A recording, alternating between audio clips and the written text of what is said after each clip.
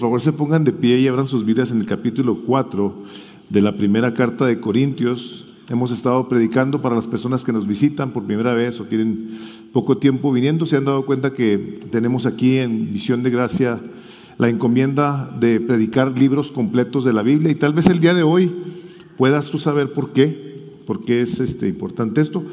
Y ahora estamos en el capítulo 4, voy a predicar 5 versículos, del versículo 1 al 5. Así es que si me acompañan, dice 1 Corintios 4, dice que todo hombre nos considere de esta manera, 2 puntos, como servidores de Cristo y administradores de los misterios de Dios.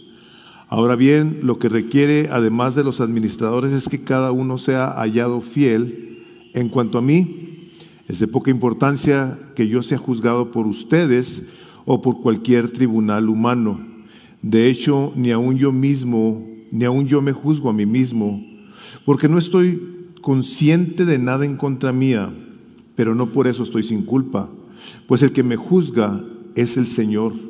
Por tanto, no juzguen antes de tiempo, sino esperen hasta que el Señor venga, el cual sacará a la luz las cosas ocultas en las tinieblas y también pondrá de manifiesto los designios de los corazones.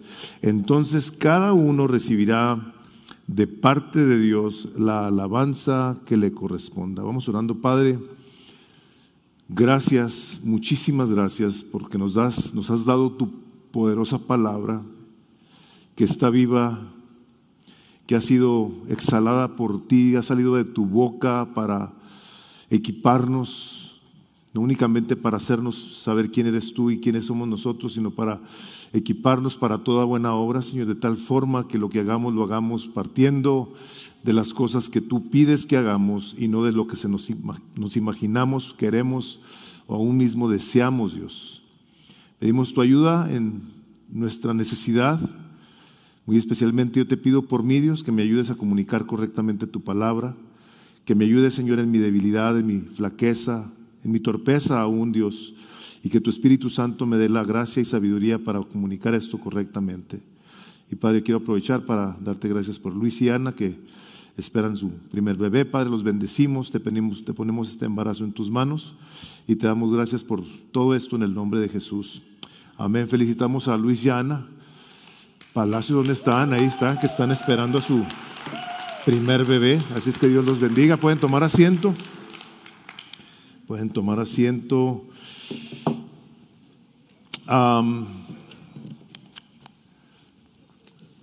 Sí les he platicado, ¿verdad? Lo que escuché una vez del pastor John Piper, que dice: nosotros los pastores escribimos lo que vamos a hablar y hablamos lo que no escribimos. Y a la hora de acercarme yo a esta parte de la escritura, o sea, mientras vengo de la casa y en la mañana que me levanto otra vez a estudiar, estando aquí, se vienen muchas cosas a mi mente en relación con esto que voy a predicar. Ya está escrito todo lo que traigo, pero no dejo de estar sumamente consciente de la importancia y trascendencia de que lo que de la boca de Dios ha salido y se ha quedado aquí es necesarísimo que nosotros lo veamos a esa luz, que lo veamos con un entendimiento de que esta no es la opinión de Dios, no es necesariamente una idea de Dios, es la palabra salida de la boca de Dios y es normativa, es directiva, está clarita, es suficiente.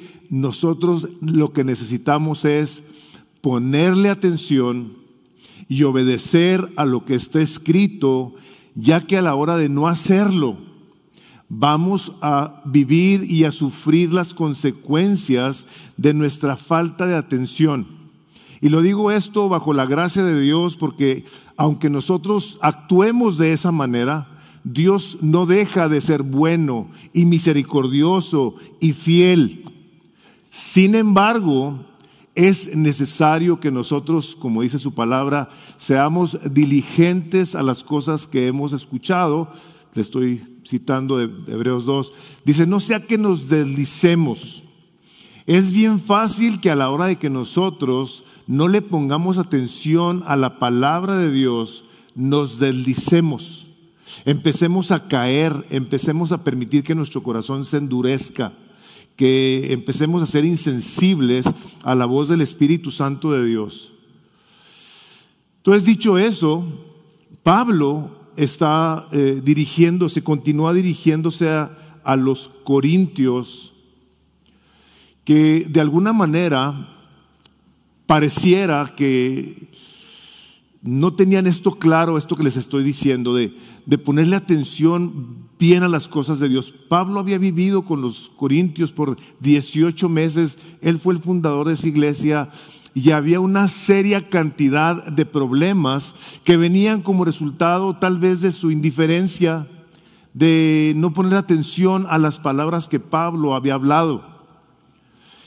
Y vuelve Pablo a insistir una vez más en esta parte de la Escritura en donde les está diciendo cómo es y qué es lo que los pastores o ministros debemos de hacer. ¿Cuál es la encomienda que Dios le ha dado a todo siervo e incluyo a toda sierva de Dios? Si tú has entregado tu vida al Señor Jesucristo, tú eres un siervo de Dios, tú eres una sierva del Señor. Esto que voy a predicar el día de hoy se aplica a ti, se aplica a mí primeramente, a los pastores que Dios ha puesto en esta congregación para cuidar del rebaño que Cristo ganó con su sangre, pero se aplica a ti también. Entonces, es sumamente necesario, les digo, que nos acerquemos a la palabra de Dios con un temor reverente, de tal manera que aun cuando abras tu Biblia para leerla, le digas, Señor, ten misericordia de mí y ayúdame a poder ver tu palabra con el temor que debo de tomarla, para obedecerla, para vivir de acuerdo a como tú quieres que yo viva. Porque el no hacerlo, les digo, ha causado grandes y serios problemas y en muchas ocasiones, desafortunadamente, toman lugar aquí, en el púlpito. Por la simple y sencilla razón de que nosotros en estos tiempos modernos ahora tenemos acceso a poder ver a predicadores en el internet sin ningún límite. De hecho, muchos de ustedes han comentado que oyen predicaciones de este y de este y de este y de este. Y mi pregunta siempre ha sido, ¿y a cuál de ellas le haces caso? ¿Cuál de ellos es tu pastor? Entonces, tenemos la opción de ver a muchos predicadores, como les digo, que nos vuelan puntos por mucho a los pastores que están en esta iglesia. Por mucho. O sea, hombres brillantes, hombres muy capaces, muy sabios, muy educados, que han llevado a cabo su labor de una manera muy diligente y que han sido muchos de ellos muy, muy prósperos, muy exitosos, iglesias muy grandes, y que eso que les estoy diciendo nos lleva a nosotros entonces a evaluar, nos lleva a ver a los pastores y decimos, no, es que este está ungidote, para que vean, este sí sabe, este sí predica y ¡zas! Vemos la cantidad de iglesias que han plantado, el tamaño de sus instalaciones, de sus campus que tienen con muchos recursos para mucha gente, y nos lleva a nosotros entonces a evaluarlos y a formar en un cierto modo un criterio en cuanto a quién de ellos entonces es nuestro favorito, quién de ellos es al que yo le voy a aplaudir, al que yo voy a tener en un cierto tipo de pedestal, puesto que es un pastorazo, es un señor predicador. Y Pablo desde un principio les dice claramente quién es Cefas y quién es Pedro y quién soy yo, dice. Lo único que somos es que somos siervos de Cristo, somos esclavos de Jesucristo. queriendo Pablo que quede bien claro que no es el mensajero, sino es el mensaje al que se le debe de poner atención. Es el mensaje, el importante, cuyo trabajo del predicador es comunicarlo de una manera fiel, que a la hora de que cada persona lo recibe, lo va a recibir con la intención de como Dios lo quiso hacer. Toda palabra que sale de su boca tiene un propósito, tiene una intención para con nosotros. Entonces, el predicador que no tiene por qué jactarse, no tiene que caminar con la cabeza levantada como si fuera la última coca del desierto, sin querer saludar a la gente, sin querer mostrar su corazón de siervo, sino que quiere ser un apantallador. No tenemos ningún predicador el permiso para andar nosotros jactándonos de cualquier cosa. Pablo les dice, y habíamos visto inicialmente cómo es que las preferencias por predicadores generan divisiones. Y esas divisiones comúnmente toman lugar aquí y empiezan a crear problemas, empiezan a crear esas divisiones que nos llevan entonces a tener una postura hacia ciertos predicadores. En este caso, por la gracia incomprensible de Dios, habemos 4 hombres que estamos predicando. De repente pedimos a Quique que pase y predique. Dios le ha dado una gracia. Este hombre ha considerado ser pastor. Vendrán otros este año, de aquí mismo, de Misión de Gracia, que los van ustedes a escuchar. Y cuando eso suceda, habremos de pedir a Dios que cuando se pare aquí alguien que no tenga la experiencia que tenemos algunos de nosotros, que no nos hace ser mejores, ni más buenos. Que esas personas que se paren a predicar aquí el Evangelio, los veamos y los recibamos como mensajeros de Dios, como siervos de Cristo, esperando que lo que van a compartir venga a ministrar nuestro corazón de tal manera que nos afecte a glorificar más a nuestro Salvador Jesucristo. La razón por la cual tenemos la palabra de Dios es para conocer a Dios. Pero no conocer a Dios de una manera intelectual, sino de una manera personal. Este Dios amoroso nos ha dado su palabra para que todos y cada uno de nosotros hagamos lo que tenemos que hacer de la manera que tenemos que hacer. Sabiendo que al final del tiempo, la única persona que va a poder decir pasaste o no pasaste es Él. Dios es el juez, es el nombre de mi predicación, y el propósito de ese sermón es ver que los ministros servimos, debía haber puesto ahí, servimos a Dios y seremos juzgados por Él. Todos y cada uno de nosotros. Entonces Pablo empieza diciéndoles cuál es la manera en la que se le debe de ver a un ministro. Cómo se le debe de ver a un hombre, a una mujer de Dios en cada ministerio. ¿Cuál es la idea que la gente debe de tener de nosotros? Ojalá que no haya una de que, de todas maneras, ese predicador sigue siendo mi favorito y a mí los demás no me ministran gran cosa. Ojalá. Te digo, ¿por qué? Porque quiere Dios, no Pablo, quiere el Espíritu Santo de Dios que todo hombre dentro y fuera de la iglesia piense de nosotros de una manera correcta.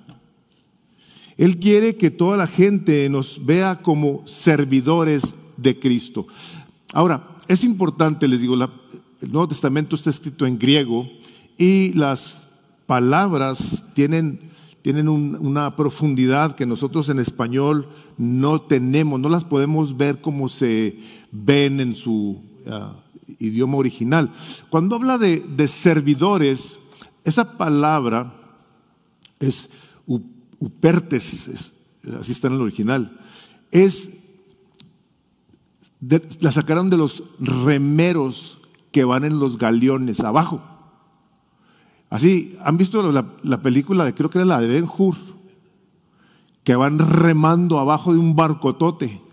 Así que están todos sudados, todos sucios. De ahí sacaron la palabra. Que todo hombre nos tenga en una postura de abajo, de trabajo, humillados. Por eso la palabra de Dios cuando dice humillaos pues bajo la poderosa mano de Dios, habla de la postura de todo hombre que ha venido al conocimiento del Señor Jesucristo y que debe de saber que ha venido, como ahorita hace un momento muy acertadamente se nos dirigía, a ser siervos, a ser esclavos de nuestro amo, que es un amo sumamente bueno y misericordioso y compasivo y se deleita con nosotros. Pero a final de cuentas, esto es lo que el Espíritu de Dios quiere de sus servidores. Quiere que tengamos un entendimiento correcto de que no somos aquí el mandamás, no nos vamos a enseñorear, no nos debemos de enseñorear de la congregación, nos tenemos que poner a ver de qué manera lo servimos. Les he pedido varias veces, les he dicho varias veces, me hablan las personas o le hablarán a Memo, a Armando, y nos dicen, o a Jaime, nos dicen, discúlpenme que lo moleste. Siempre tengo que decirles, este es mi trabajo y es un placer hacerlo, ¿en qué puedo servirle?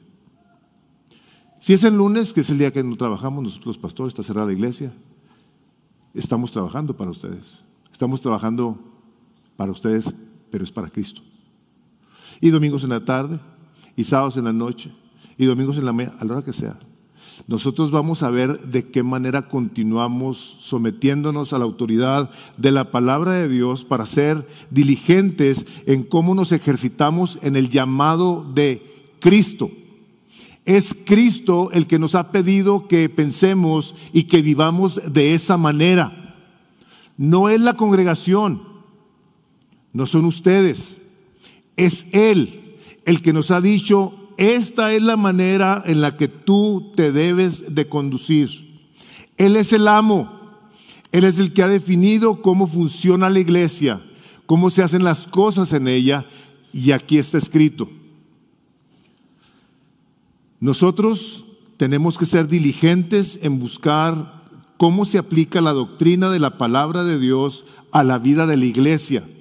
Porque a la hora de que nosotros hacemos eso, entonces ustedes todos se habrán de beneficiar siempre y cuando sean ustedes diligentes en recibir la palabra de Dios como es.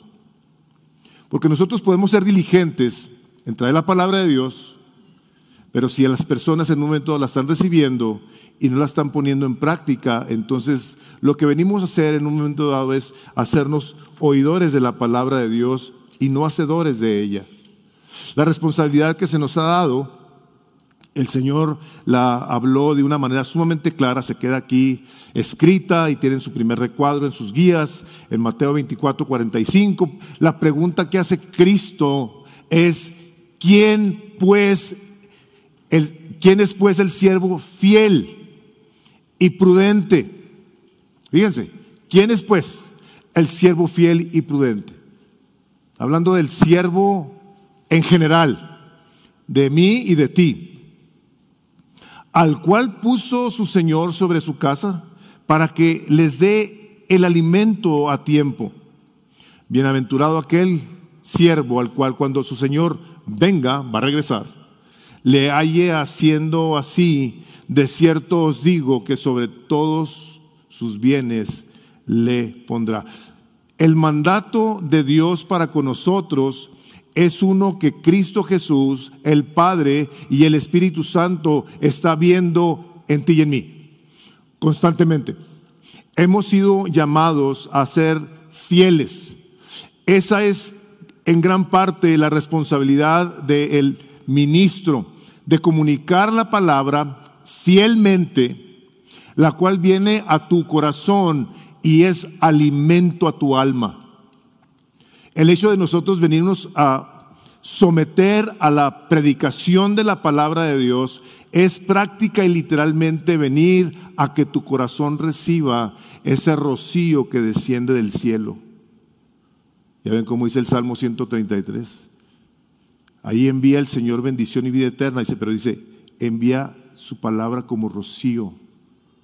Cuando están los hermanos juntos en armonía, a Dios le causa un placer, le causa un deleite. Envía su bendición y cae sobre los corazones y los mantiene tiernos, los mantiene tiernos con Él, frescos. Esto es lo que Dios nos manda a nosotros. Estamos respondiéndole al Señor. Si nosotros no seguimos esta parte de la Escritura y todo lo que está escrito en cuanto a nuestra responsabilidad como ministros, estaríamos en un momento dado buscando entonces cómo quedamos bien con nosotros mismos o con ustedes. Los pastores comúnmente vamos a quedar mal con ustedes. Vamos a decir cosas del púlpito que no son necesariamente agradables. Estamos plenamente convencidos. Jesús dijo a sus discípulos cosas sumamente fuertes. Muchos de ellos tomaban la decisión de irse, de ya no seguirlo. ¿Por qué? Porque eran palabras muy ofensivas. De hecho, si nos ponemos a ver nosotros a los profetas del Antiguo Testamento, difícilmente nos vamos a encontrar con uno de los profetas que le haya estado dando por su lado a la gente. ¿Te has fijado en eso? Vino a mí palabra del Señor y dice, ay de aquellos que a lo malo le dicen bueno y a lo bueno malo, ay de aquellos. O sea, vemos ese lenguaje que viene a traernos una advertencia de quién es nuestro Dios. Entonces nosotros venimos a traer a la iglesia, por órdenes de Cristo, su palabra, que es el alimento que ustedes vienen a recibir en parte como iglesia que se congrega porque hemos sido convocados por Él. Tú estás aquí el día de hoy porque el Espíritu Santo de Dios te ha traído aquí. Tú y yo sabemos por la palabra de Dios que dice, no te dejes de congregar como algunos tienen por costumbre. Tú y yo lo sabemos por la palabra escrita de Dios. Es la razón por la que lo sabemos. No es porque a alguno de nosotros se nos haya ocurrido en algún momento dado decir, sabes que te tienes que congregar, sino pues a ver cómo te va en la vida. No. Dios no obra así. Nos dice de qué manera la iglesia de Dios se conduce. Ahora, ¿por qué nosotros tenemos que arriesgarnos, se pudiera decir, a quedar mal con ustedes? Porque a la hora de que un ministro, un pastor, quiere quedar bien con la gente, y lo digo desde todos los puntos de vista, o sea, desde el punto de vista colaborativo con pastores o los pastores que tienen sus mesas directivas, a la hora de que alguien quiere quedar bien con el hombre en vez de con Cristo, dice Proverbios 29-25, dice, porque el temor del hombre pondrá un lazo. Nos hacemos entonces siervos de los hombres. Dice ese mismo Proverbios 29-25, mas el que confía en el Señor será exaltado. La última serie que predicamos aquí fue la del libro de Gálatas, el capítulo 1 de Gálatas, el versículo 10. Pablo, hablando acerca de la carnalidad que los llevaba a tomar tantas decisiones, dice, pues busco ahora el favor de los hombres o el de Dios. O trato de agradar a los hombres. Dice, pues si todavía agradar a los hombres, no sería siervo de Cristo. ¿Sabes? Nosotros, muchos que vienen de una iglesia X, vieron ciertas cosas que se hacían anteriormente en su iglesia y que tal vez les guste. En ocasiones lo comunican, en ocasiones no. En ocasiones no hemos visto nada en otra parte, pero luego se nos vienen a nosotros ideas de cómo nos gustaría que se hicieran ciertas cosas aquí. Y lo comunicamos y lo hacemos saber en ocasiones a los pastores. Y no tiene nada de malo, no tiene nada de malo. La única cosa está en esto, en que el ministro debe de ser un servidor de Cristo y que está funcionando bajo las órdenes de Cristo en cuanto a los lineamientos y parámetros que Dios nos ha dado en su palabra para cómo hacer iglesia. Muchas cosas que luego no se hacen porque las hemos visto, porque creemos que son muy productivas en otras partes y no se hacen en esta iglesia, es probablemente porque no tenemos ese llamado. A cada iglesia, como a cada familia, Dios les da un llamado diferente. La manera en la que opera una familia de otra es un mundo. Es un mundo. La comida, las costumbres son completamente diferentes. Como me gusta a mí decir, los frijoles en todas las casas, cuando los están cocinando, huelen diferente. Aunque sean frijoles, por alguna razón extraña. O sea, todo en todos los hogares es diferente. Entonces, nosotros tenemos que tener este cuidado de venir a considerar bien que nosotros estamos sirviendo a Cristo. A Él le tenemos que rendir cuentas y tenemos que estar dispuestos a quedar mal con ustedes. Tratamos lógicamente de servirlos, tratamos de cuidar al rebaño. Tratamos de estar buscando de qué manera se les da lo que necesitan, principal de Dios, que habrá de ser lo que vendrá al corazón de cada uno de nosotros a confortarnos, a ministrarnos, a guiarnos, a cuidarnos, a edificarnos, a transformarnos a la imagen de Jesús. Esa es nuestra principal y mayor responsabilidad en cuanto a el trabajo de un ministro. El puritano John Owen decía: el primer y principal deber de un pastor es alimentar al rebaño, predicando diligentemente la palabra de Dios.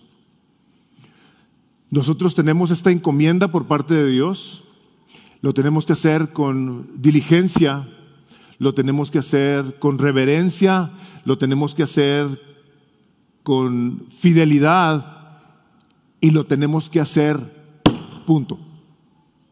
Dices tú, Chihuahua, ¿y eso por qué? Dice 1 Corintios 9:16 así: pues si anuncio el evangelio, no tengo de qué gloriarme, porque me es impuesta necesidad, y ay de mí que no predique el evangelio. Ay de mí que no predique el evangelio. Es una palabra de juicio. Está diciendo Pablo, aquí hay una responsabilidad que el Espíritu de Dios me ha dado a mí y a todos de predicar el evangelio. Esta necesidad nos lleva entonces a ser sumamente intencionales en ver que la necesidad es suplida de una manera fiel, de una manera intencional y cuidadosa, de que es la palabra viva de Dios la que estamos nosotros trayendo a ustedes. En la iglesia primitiva, en el libro de los Hechos, empieza a crecer la iglesia de una manera desmedida, literalmente. O sea, se convierte en 3,000, luego se convierte en 5,000.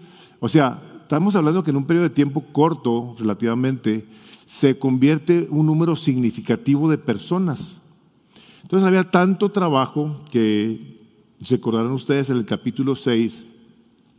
De hecho, quiero que lo busquen. Abran sus Biblias en el capítulo 6 del libro de los Hechos y dejen su separador ahí donde estamos en Corintios. Dice el capítulo 6 del libro de los Hechos. ¿Ya lo tienen? Hechos 6. Por aquellos días, al multiplicarse el número de los discípulos, surgió una queja de parte de los judíos helenistas en contra de los judíos nativos, porque sus viudas eran desatendidas en la distribución diaria de los alimentos. Entonces los 12 convocaron a la congregación de los discípulos y dijeron, fíjense lo que dijeron: no es conveniente que nosotros descuidemos la palabra de Dios para servir a las mesas. Por tanto, hermanos, escojan entre ustedes 7 hombres de buena reputación, llenos del Espíritu Santo y de sabiduría, a quienes podamos encargar esta tarea, y nosotros nos entregaremos a la oración y al ministerio de la palabra. Nosotros aquí en Misión de Gracia hemos querido servir a las mesas, lo hemos hecho, lo hemos tenido que hacer, sobre todo en el momento en el que Misión de Gracia se forma. No lo hemos dejado de hacer de cierto modo, pero lo menciono porque a pesar de que nuestra labor es la predicación de la palabra de Dios, nosotros queremos ser pastores que cuidan del rebaño con un ejemplo. No es de los que, hermanos, esta es la palabra, pónganse a jalar. No hacemos eso. Queremos colaborar, queremos andar entre las ovejas de esta iglesia. ¿Por qué? Porque ustedes también nos voltean a ver y si nos evalúan. Sí, de cierto modo se forma un criterio en cuanto a cómo procesa el pastor o los pastores ciertas cosas. Esa es nuestra tendencia a buscar cómo evaluamos esto. Pero su segundo recuadro claramente dice, él mismo constituyó a unos apóstoles, a otros profetas, a otros evangelistas, a otros pastores y maestros, y este es el fin, a fin de perfeccionar a los santos para la obra del ministerio, para la edificación del cuerpo de Cristo. Nosotros tenemos esta responsabilidad de predicar la palabra de Dios, de preparar los materiales que les damos a los líderes de grupo de casa para que sigan las guías y que de la predicación que nosotros traemos los domingos se vean las preguntas de aplicación. Buscamos que haya una aplicación práctica y que no una vez que tú sales de aquí el domingo te vas y se te olvida de qué fue la predicación. No. Lo mencionamos en ocasiones los martes. Queremos que esté fresco en tu mente qué fue lo que el Espíritu de Dios ha traído a nuestras vidas esta semana. Que lo veas en tu grupo de casa y que de cierto modo lo puedas tú en un momento dado poner en práctica. Esta parte de la encomienda que el Señor nos ha dado, nos la ha dado porque somos no únicamente siervos, sino somos administradores. Un administrador, aquí el término que utilizaríamos sería como un gerente. Sería un gerente general de alguna empresa, de algún rancho, de alguna institución, escuela, o sea, que seamos administradores. ¿Administradores de qué? De nuestros recursos, de los recursos de Dios. Queremos ser intencionales en buscar cómo buscamos del Señor sabiduría, claridad, diligencia, para que a la hora que nos paramos enfrente de ustedes y que hagamos lo que tenemos que hacer como pastores, lo hagamos buscando cómo administramos lo que Dios tiene y se los damos a ustedes. ¿Cómo lo podemos pasar a ustedes de una manera correcta? Lo he dicho esto muchas veces y lo vamos a seguir diciendo muchas veces. ¿Por qué insistimos tanto en que tú tienes que leer la Biblia? Porque es la única manera en la que tú vas a poder ver que lo que estamos hablando y haciendo tiene una congruencia con la palabra de Dios. Ustedes han estado en situaciones donde de repente escuchan cosas de predicadores que dices tú, oye, espérate, eso está mal. ¿Por qué sabes que está mal? Porque has leído la Biblia. Estás leyendo un libro y de repente dices, caray, yo soy el campeón. Todo está dentro de mí. Nada más tengo que buscar adentro de mí. Adentro de ti no hay nada bueno. Nada. Es todo externo. Todo viene por la gracia de Dios y está fuera de nosotros. Pedro escribe, dice, cada uno según el don que ha recibido, ministrelo a otros como buenos administradores de la multiforme gracia de Dios. Déjenme les digo, a la hora de que nosotros, todos, hemos recibido dones de Dios, nos debe de llevar a temblar. Nos debe llevar a temblar delante de Dios y decirle: Señor, necesito tu ayuda. Yo necesito que tú me ayudes a que lo que me has llamado a hacer lo haga bien, lo haga para tu gloria, lo haga de tal manera que edifique la vida de los demás.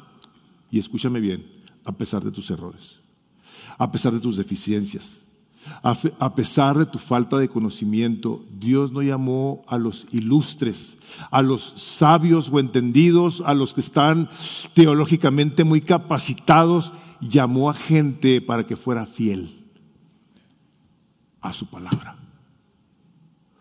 Que tú tienes conocimiento, te has preparado, gloria a Dios. Gloria a Dios, es bueno. Es necesario que nos demos a la tarea de ser gente que se prepara y se prepara bien. Pero es necesario que seamos más intencionales en ser fieles. Fieles en predicar toda la palabra de Dios. El capítulo 20 del libro de los Hechos, dice el versículo 20: y como nada que fuese útil, Pablo, he rehusado de anunciaros y enseñaros públicamente y por las casas. Y luego el versículo 27 dice: porque no he rehuido anunciaros todo el consejo de Dios. Por eso predicamos libros completos. Va a haber cosas aquí que nos van a pegar. Primeramente nos pega a los que tenemos la responsabilidad, la obligación de predicar la palabra de Dios. Es esta palabra que viene a confrontarnos con nuestro pecado, a pedir a Dios que tenga misericordia de nosotros y nos ayude a corregir esas áreas de debilidad y de pecado. Pero no nos vamos a detener. Estaba leyendo de un pastor que en una ocasión dijo: esto está muy fuerte, dice. ¿Sabes qué voy a hacer? Lo voy a brincar. Y lo brinco. Es la palabra de Dios, hermanos. La palabra de Dios que viene y nos confronta, que viene y nos parte el corazón y nos muestra lo profundo de nuestras almas. Por eso Jesús es tan claro cuando dice en el Evangelio de Lucas, capítulo 6, versículo 47: todo aquel que viene a mí y oye mis palabras y las hace, os indicaré a quién es semejante. Y lo dice: semejante es al hombre que al edificar una casa, cavó y ahondó y puso el fundamento sobre la roca que es Cristo. Y cuando vino una inundación y el río dio con ímpetu contra aquella casa, pero no la pudo mover porque estaba fundada sobre la roca, mas el que oyó y no hizo semejante es al hombre que edificó su casa sobre tierra sin fundamento, contra el cual el río dio con ímpetu y luego cayó, y fue grande la ruina de aquella casa.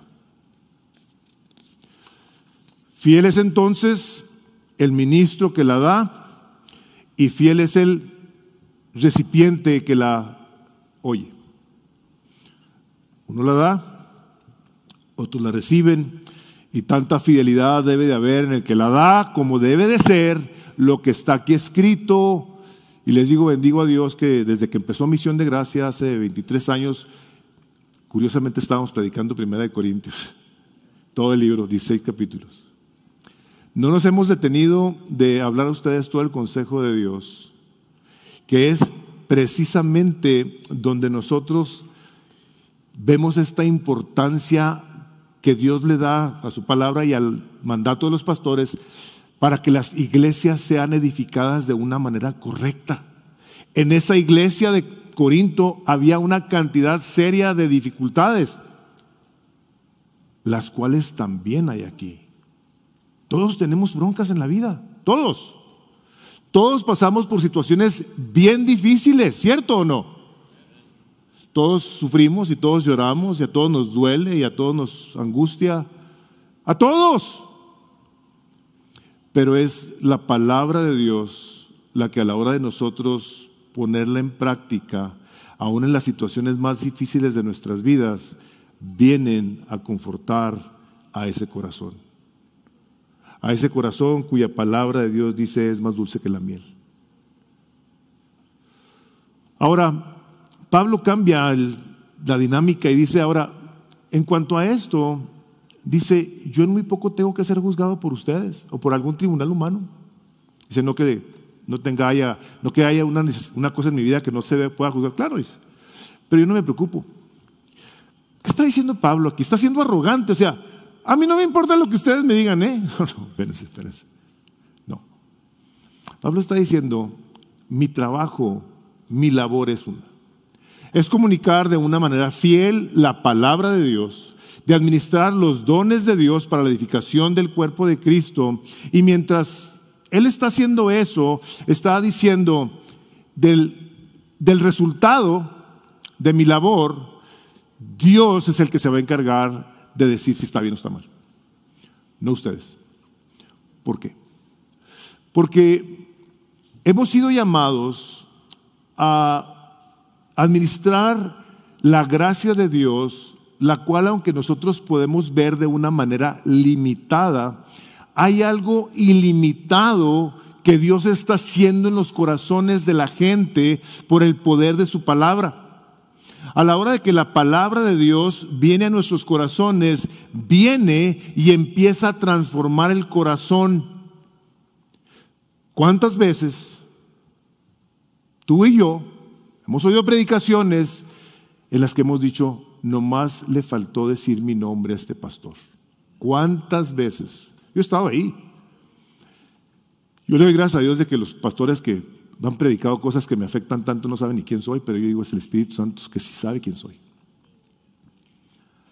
Cuando la palabra de Dios habla de que es su palabra como una espada de dos filos, es Hebreos 4:12, si quieres subrayar ese versículo para que lo tengas ahí en tu Biblia, que lo recuerdes siempre.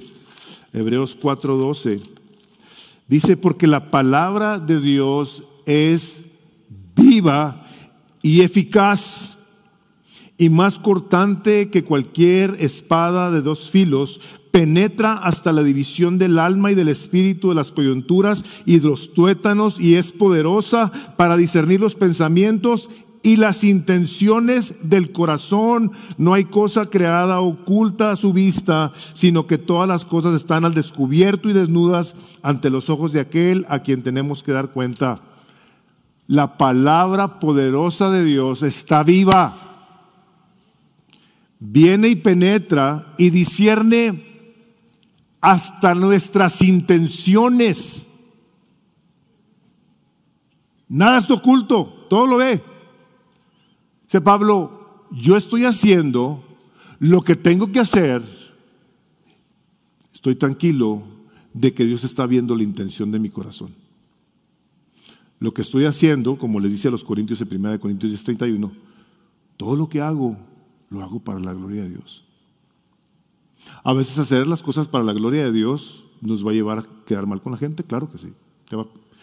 Tú has perdido tal vez amistades, has perdido tal vez familia, has perdido tal vez trabajo, has perdido tal vez reputación, porque ahora eres un aleluyo o aleluya.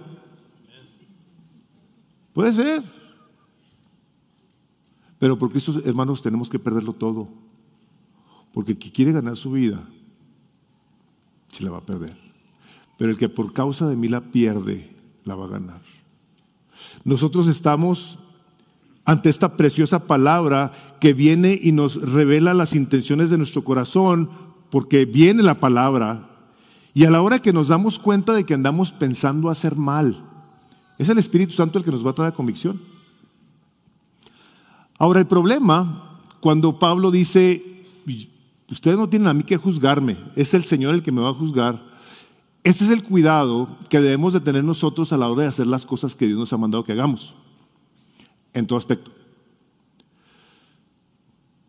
Hacemos nosotros cosas que el Señor nos ha mandado que hagamos con la mejor de las intenciones, y en ocasiones nuestras mejores intenciones van a lastimar, van a ofender. ¿Qué hacemos como resultado de algo así? Lo que hacemos es que juzgamos a la persona. Juzgamos a la persona, formamos un juicio y eventualmente tenemos ya un prejuicio de los demás. Porque hubo algo que nosotros juzgamos que la persona hizo mal a nuestros ojos. ¿Cuántas veces hemos hecho algo con una buena intención y se ha visto mal? ¿Cierto? Oye, pero es que yo no quería hacer eso. Pues eso fue lo que hiciste. Sí, pero no lo quería hacer así, no, o sea, no era mi intención. ¿Que te lo crea tu abuelita? Nosotros, como humanidad caída, estamos manchados de pecado y siempre vamos a hacer cosas pecaminosas. Vamos a reconocer nuestro pecado, nos vamos a arrepentir de ello, vamos a hacer morir ese hábito en nuestras vidas, como dice Colosenses 3, hacer morir pues lo tendrán vosotros, pero el cuidado que debemos de tener es nuestro corazón. Nuestro corazón. ¿Qué estás queriendo hacer? Los papás. Los papás tienen el ministerio de instruir a sus hijos en la palabra de Dios, modelándoles el evangelio. Yo esto es lo que he visto en mi vida. Los papás siempre tenemos la mejor intención con los hijos. Y luego los hijos tomamos malas decisiones, actuamos mal, nos rebelamos contra Dios, contra los padres también. Y pasan cosas, hacen cosas, etcétera, etcétera. ¿Y qué es lo primero que hacemos? ¿Qué hice mal? ¿En qué fallé? Un juicio inmediato sobre nuestras personas que en ocasiones nos marcan con dolor y con desánimo, con juicio, con actitudes, porque se nos nubla, perdemos el enfoque de que nuestra responsabilidad es esta y que del resultado se habrá de encargar Dios. Tú y yo nada más tenemos hasta un límite. Los pastores tenemos hasta un límite nada más, traer la palabra de Dios, lo que resulte de las acciones de los santos en la iglesia, nos compete a cada uno y a final de cuentas al Espíritu Santo de Dios. Por eso un pastor no puede andar juzgando a su congregación, no la debe de juzgar. Y la congregación no debe juzgar a sus pastores. Nosotros los animamos aquí en nuestras clases de nuevos miembros y les decimos, los pastores somos vulnerables. Nosotros necesitamos de ustedes, como miembros de esta iglesia, a que si ustedes ven una actitud arrogante en nosotros, majadera, despectiva, humillante, prepotente, you name it, ustedes tienen que venir y decirnos, oye hermano, ¿me permites hablar contigo? Si ese pastor, sea quien sea, no les hace caso, vayan con el otro. Si ya le dijeron a uno y no hizo caso, vayan con el otro. Si una vez que dos sepamos y ese individuo no quiere hacer caso, de aquí del púlpito lo tenemos que llamar la atención. Y se repréndelos delante de todos para que aprendan a no pecar.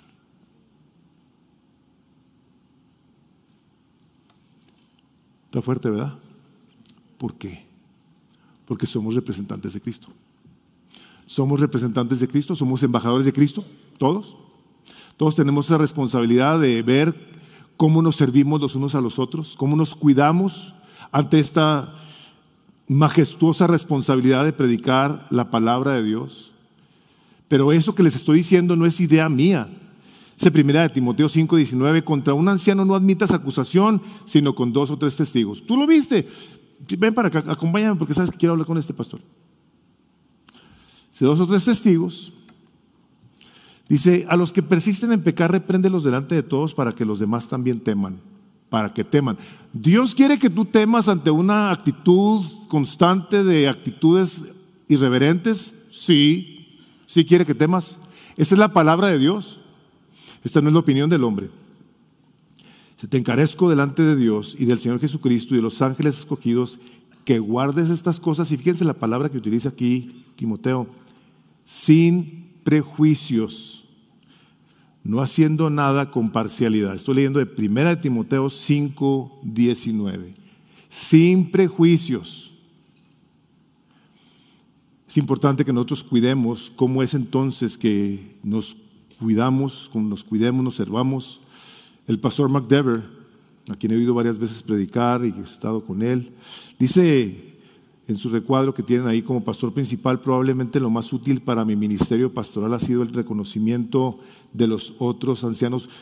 Tal vez la palabra reconocimiento no es necesariamente la correcta. El apoyo de los otros pastores complementan mis dones, compensan algunas de mis deficiencias. Tengo deficiencias. Enriquecen mi juicio, me falta mucho, y crean apoyo en la congregación para las decisiones. Así operamos. Esta es la manera en la que nos conducimos. Somos responsables delante de Dios, y si algo queremos hacer es que nosotros seamos hallados fieles, haciendo lo que tenemos que hacer delante de Dios con una conciencia limpia. Y esta última parte dice: así que no juzguéis nada antes de tiempo, hasta que venga el Señor, el cual aclarará también lo oculto de las tinieblas y manifestará las intenciones de los corazones, y entonces recibirá cada uno su alabanza de Dios.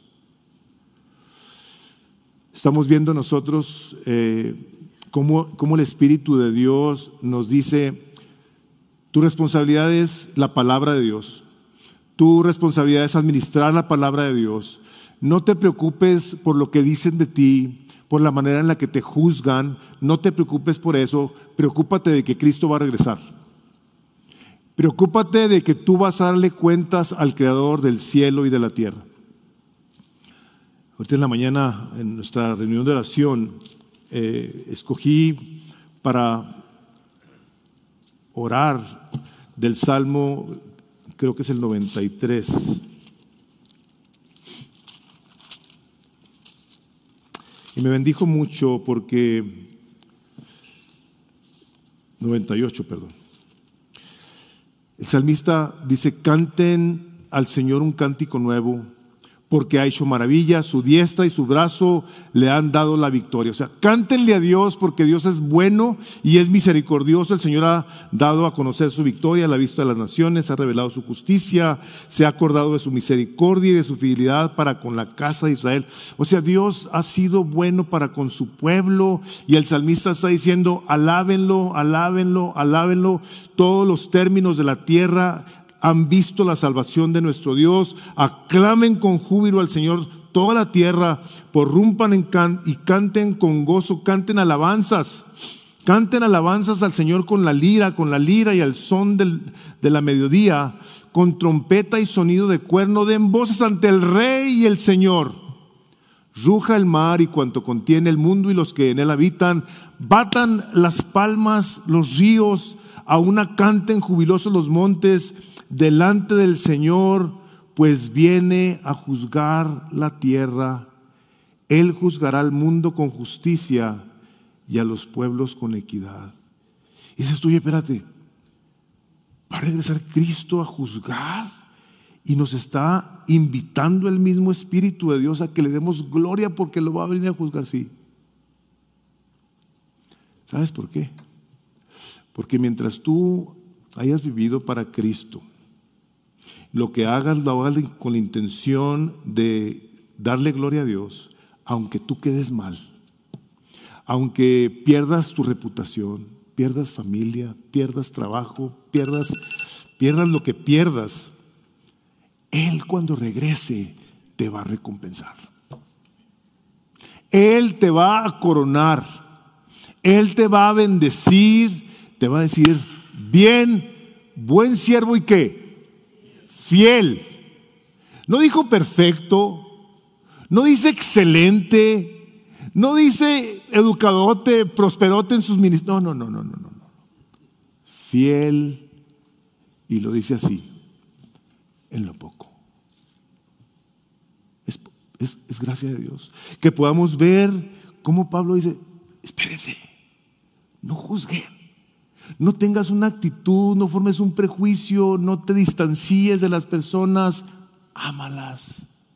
Haz lo que tienes que hacer con la intención de glorificar a Dios, porque va a regresar y te va a premiar. Te va a sentar en esa mesa que no entiendo. No entiendo. ¿Cómo Jesús nos va a servir? O sea, no entiendo. O sea, yo batallo mucho con esa situación. Se me hace bien difícil. Que el Rey de los Reyes nos vaya a sentar a su mesa y nos vaya a servir. Me cuesta mucho trabajo, lo creo porque está escrito. Por eso lo creo. No lo entiendo. Me afecta mucho. Pero es lo que va a hacer. Sentarte con Él en su mesa. Y Él ahí va a sacar lo profundo de los corazones, lo que está en tinieblas, dice, y lo va a hacer ver. Si tú eres una persona que le has entregado tu vida a Jesucristo, tú eres de Jesucristo. Tú ahora le perteneces. Y como dice Efesios, ahora habita Cristo por la fe en tu corazón. Y delante de Dios es a Cristo quien Él ve. Por eso vas a poder estar con Él. Porque en la perfección de Cristo, tú vas a poder ser partícipe de este evento glorioso, monumental, inexplicable, en el que Cristo va a venir a sentarse contigo, a comer contigo en esa misma mesa, y te vas a poder gozar por toda la eternidad. ¿Por qué? Porque has creído a su palabra, porque has respondido a su evangelio de que tú eres un pecador. Somos pecadores, sin esperanza, sin manera de poder redimirnos a nosotros mismos. Y Dios en su misericordia ha mandado a su Hijo Jesucristo a que dé su vida por nosotros. Ese penúltimo recuadro, porque la palabra de Dios es viva y eficaz. ¿Saben qué es la palabra de Dios? Es Jesús. Él es la palabra de Dios. Y más cortante que toda espada de dos filos, Él entra y viene y muestra lo que está dentro de nosotros. Penetra hasta partir del alma y el espíritu, las coyunturas y los tuétanos, y discierne los pensamientos y las intenciones del corazón.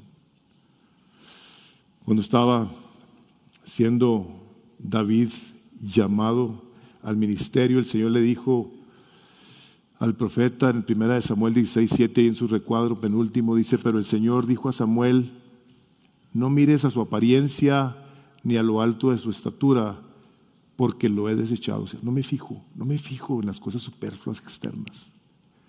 Pues Dios ve no como el hombre ve, pues el hombre mira la apariencia exterior, pero el Señor mira el corazón. Y ese último recuadro que escogí ahí, la mitad del versículo, dice: y los que están con Él son llamados, elegidos y fieles. Te quiero decir que el Espíritu Santo de Dios el día de hoy te está llamando. Si tú no conoces a Cristo, te está llamando a, como decía Armando, a que seas su amigo, a que vengas y seas parte de su familia y que te despreocupes de aquello por lo cual se te juzga, que va a ser Él el que habrá de juzgarte con un justo juicio y con misericordia y compasión, sabiendo tus fallas, tus debilidades, tus pruebas, y tendrá misericordia de ti y te va a decir: yo ya pagué por ellas en esa cruz. Yo te invito a que vengas a mí, que me reconozcas como el Señor y Dios de tu vida, y Él se va a encargar de todo lo demás. Si Cristo es tu Salvador, tú podrás entonces hacer la obra de un siervo, no de un ejecutivo. No anda buscando Dios ejecutivos, no anda buscando chairmen of the board, anda buscando siervos, anda buscando remeros, gente que mueva esas olas para servir a otros. Vamos a orar. Padre, en el nombre de Jesús, al presentarnos delante de ti, Señor, venimos a reconocer que necesitamos crecer en esta área de responsabilidad de siervos, de ministros, de administradores tuyos. Pero, Señor, no únicamente sabemos que necesitamos crecer necesitamos continuar dependiendo de ti. Porque no únicamente nos pides que hagamos las cosas, sino que has venido a morir, a resucitar y a reinar en el cielo y en la tierra y en los corazones de aquellos que hemos respondido a tu evangelio, para que de esa manera tu Espíritu Santo nos ayude a hacer lo que nos has llamado a hacer. Señor, ayúdanos a ser fieles en lo poco. Líbranos de andar queriendo, Señor, figurar o ser gente que sobresale en cosas en las que tú no nos has llamado a sobresalir o a querer impresionar a nadie, Señor, sino que vivamos con una mentalidad de glorificar tu nombre aún en las cosas más pequeñas. Y te damos gracias de que eres tú el que evalúa nuestro esfuerzo, nuestra falta de él, pero que en ello tu misericordia se continúa manifestando para con todos aquellos a quienes tú has llamado. Nos sometemos a ti, Señor Jesucristo, y te damos gloria y honra y esperamos a que regreses. Esperamos que llegue tu juicio misericordioso que nos habrá de transformar. Te damos gloria y honra por los siglos de los siglos, y todo el pueblo de Dios dice: